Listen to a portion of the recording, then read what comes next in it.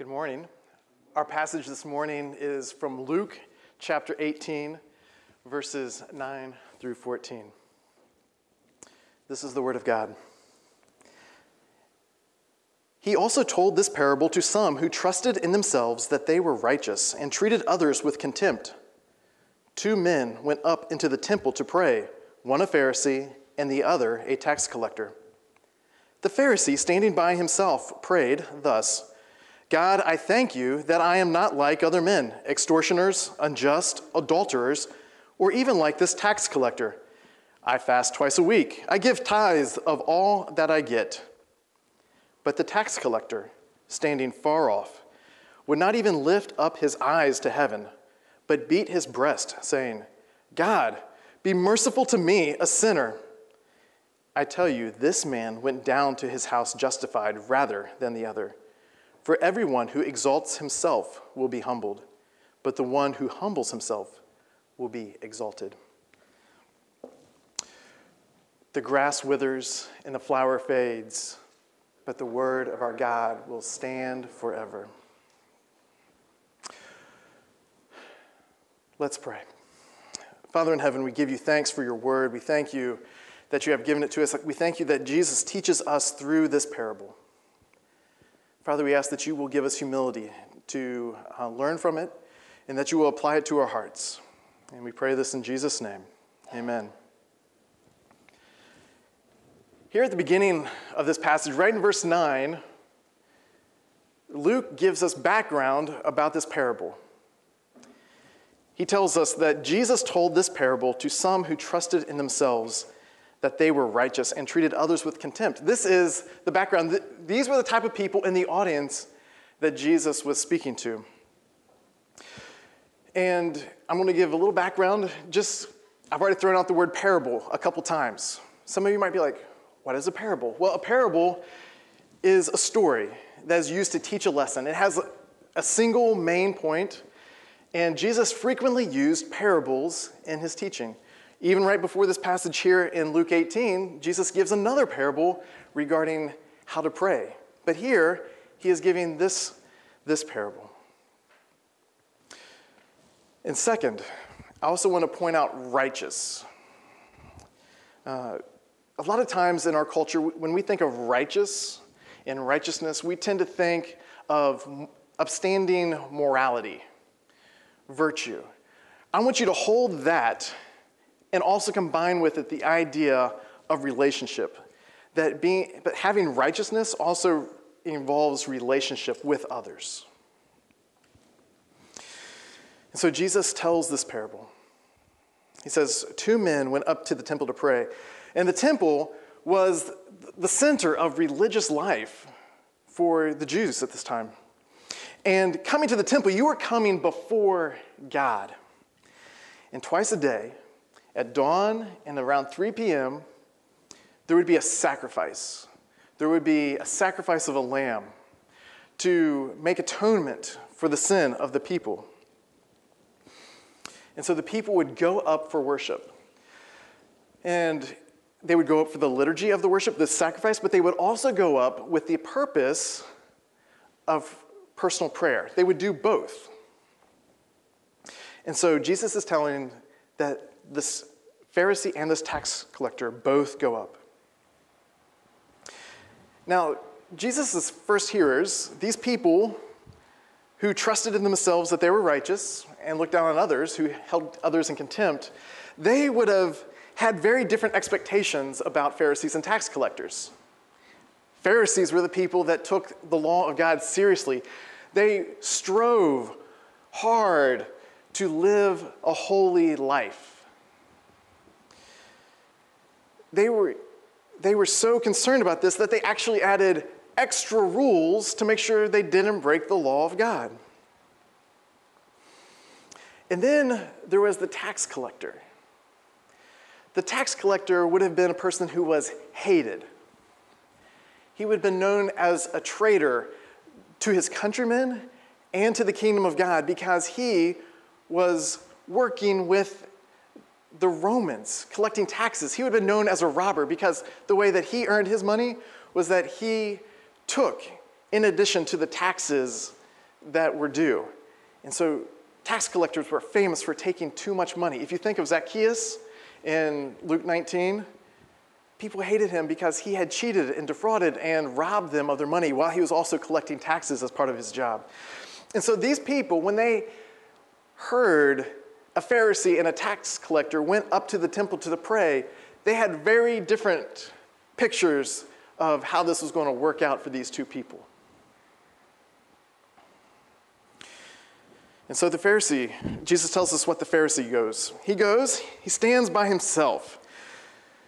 The Pharisee, because of his concern about not being defiled, he was practicing social distancing very well.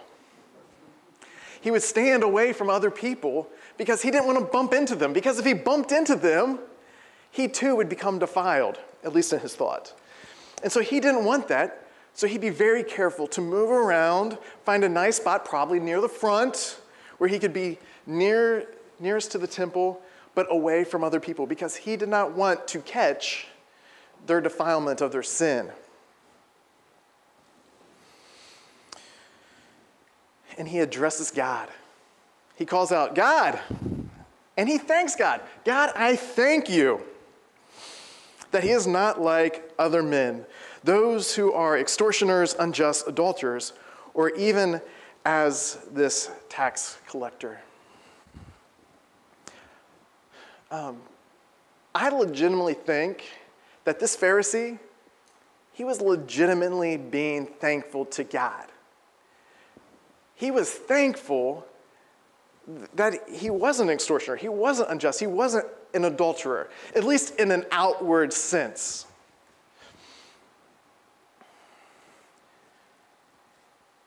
He was thanking God that he was different, at least in his outward behavior. And then, to further his case with God, I think he's being legitimate, he's legitimately thankful, but he's also, in his prayer, he's also making a case, right? He's saying, I don't do these sins, and he's also saying, I also do this. I also fast twice a week, and I give a tithe of everything I get. Something interesting about his fasting, he was doing super work. He was extra working, because in the Old Testament, there's only one day of the year that requires fasting, the Day of Atonement. And he does extra work with his tithing. He goes above and beyond in his tithing. He gives a tenth of all that he has, which is then more than what was required in the law. So here we see this Pharisee. He has prayed, but the downside is that he also was looking down on those extortioners, those unjust, those adulterers, and even this tax collector. He's looking down on them. He's looking at them with contempt.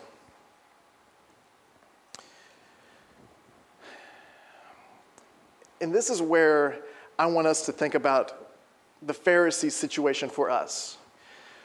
Because I think it is very easy for us to pray and to think like this Pharisee. It's easy for us to come before God with our confidence not in God, not in what he has done, but in ourselves. And so sometimes we may not say this out loud, we may just think this, but the whole idea of, I'm a good person. Or, I do good things for others. I pray. I read my Bible. I show up for worship. Or sometimes even, I've suffered a lot in life. And it's almost like we try to take these things and present them to God and say, God, please be happy with me because I've done this, I haven't done this. The danger with this, the trouble with this, is we've put our confidence in ourselves. We're no longer trusting in God and him being merciful. We're trusting in ourselves. And look how he has looked down on these other people, the extortioners, the adulterers, the unjust, or even as this tax collector. And I'm not saying that the unjust, the tax collector, the adulterer and the extortioner had not sinned. I'm saying that this Pharisee was looking down upon them. That's how Jesus is telling the story.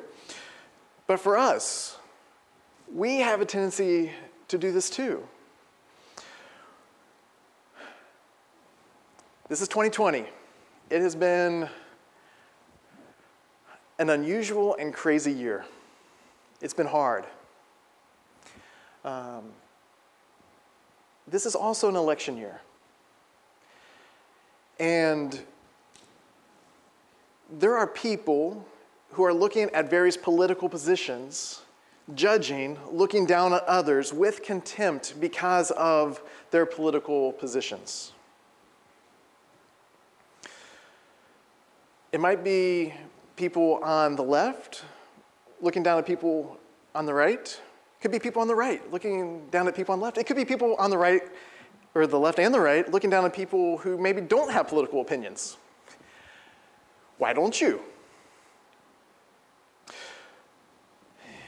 Sometimes it's easy for us to look down at people because of the publicness of people's sins. Some sins are easily hidden. Other sins are out for the public to see. And it's easy for us to think, oh, that sin, why? How'd that happen? Why? What did you do? And look down on these people.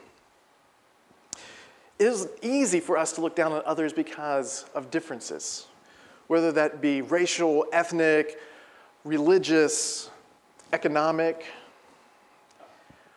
Our hearts so quickly turn to looking down on others as we try to push others down so that we can try to float to the surface of the water. Then we see this tax collector.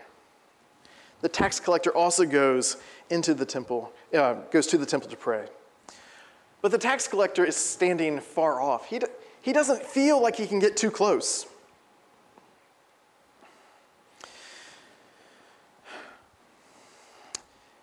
And when he calls out to God too, he says, God. And he also mentions what he's done and hasn't done. But he says, God, have mercy on me, a sinner. He recognizes that he is a sinner. And he calls out to God, begging for mercy.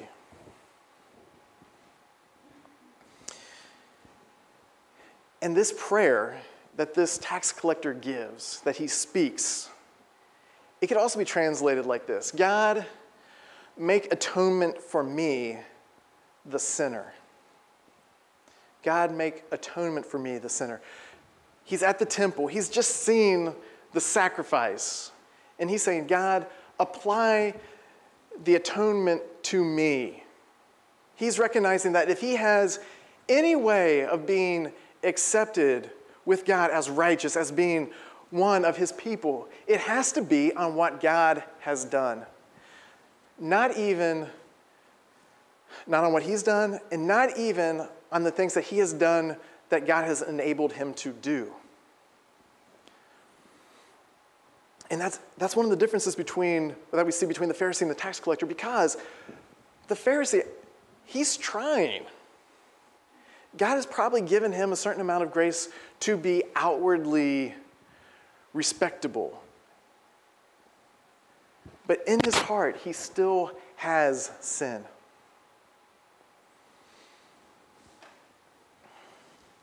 And so the tax collector comes before God saying, God, make atonement for me, the sinner.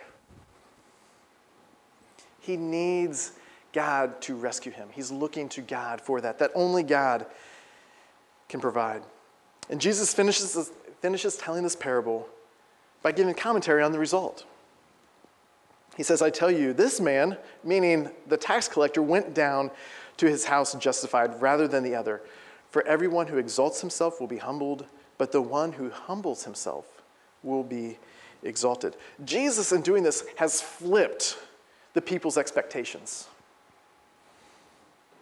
When he gets to this point in the story, he says, it's the tax collector that goes home justified, goes home righteous. People will be thinking, how? He's the tax collector. but it's because he asked for mercy from God. He looked to God for grace. And it was the Pharisee being confident in himself.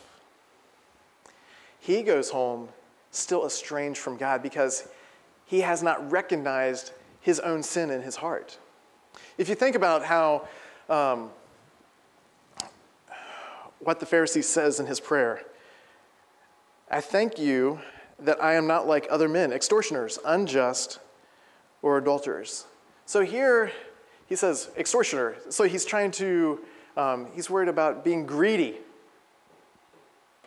In his prayer, which would have been vocal, because prayer was vocal, it's in public, he's in front of people, he's making a case before God and others.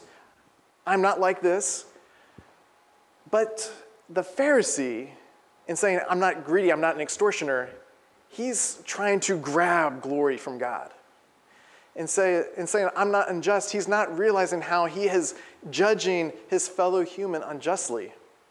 And saying, I'm not an adulterer. In looking to himself, he's basically put himself as his own idol, thereby committing spiritual adultery and placing his confidence in himself. He is who he says that he's not. He just doesn't realize it. And because he has not realized it, he has not received that grace, that mercy, having the atonement applied to him, he is the one who goes home still estranged from God. For everyone who exalts himself will be humbled, but the one who humbles himself will be exalted. Those who attempt to come before God on their own merit will be humbled. If we continue through life and make it to the return of Christ or to your death, and you have not turned to Christ, looking upon him to apply his atonement for you, to give his grace, to give his mercy to you, you will be humbled. Your sin will be revealed. It will be out in the open. Our hearts will be revealed. And everything that we've been banking on, that we put our confidence in, will be revealed to be worthless, to be revealed as filthy rags. But the one who comes looking for mercy, he will be lifted up because God gives grace to the humble. He gives mercy to the humble. For us, this parable serves as both a warning and an encouragement. It serves as a warning to people, to all people, but especially to religious and spiritual people. If you think that you are bringing anything to God that is of merit, that is of value, we are in danger. If you think that you're bringing something that will cause God to accept you, forsake that. It's worthless. We need to realize and to recognize the brokenness in all of our hearts. We have dishonored God and broken relationship with him. And if you don't recognize this, you are deceiving yourself. You're in active deception of yourself. For all that we do will not earn merit with God, is worthless. But this parable also functions as an encouragement for all of you who feel your sin, who recognize your sin, recognize that your heart is not as it should be. This parable gives good news to you. Jesus says that humbling yourself, you will be exalted. Being exalted will be based on his work, upon his atonement, upon his grace that he gives you, regardless of what you've done or not done. It will be based upon God having mercy upon you. It will be based upon Jesus facing the wrath of God and separation from his Father for you.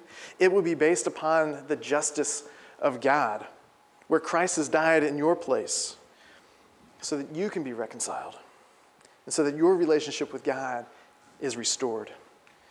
And trusting in Christ, you are identified with Christ, covered in his righteousness. So I call on you now to forsake any confidence that you may have in yourself. Put your confidence in Christ. Admit the poverty of your virtue and the shame of dishonoring the one who is holy and glorious. Humble yourself, cast yourself upon him, beg for mercy. And God will provide a place for you in his family, clothing you with royal robes and granting you authority in his kingdom, and he will raise you up. And Jesus is coming again to renew all things, to make all things new, and he will gather his people together to dwell with him. Let us pray. Our Father in heaven, we thank you that you provide grace for sinners, that you provide mercy for those who don't deserve it, that you lift up the humble. Father, now we ask that you will apply your word to our heart, that you will give us a greater understanding of our own sin, of the condition of our hearts, and that you will help us to turn to you, forsaking all confidence in ourselves. Father, you are good in how you have provided for us in Christ. We thank you for your kindness to us. And we pray this in Jesus' name. Amen.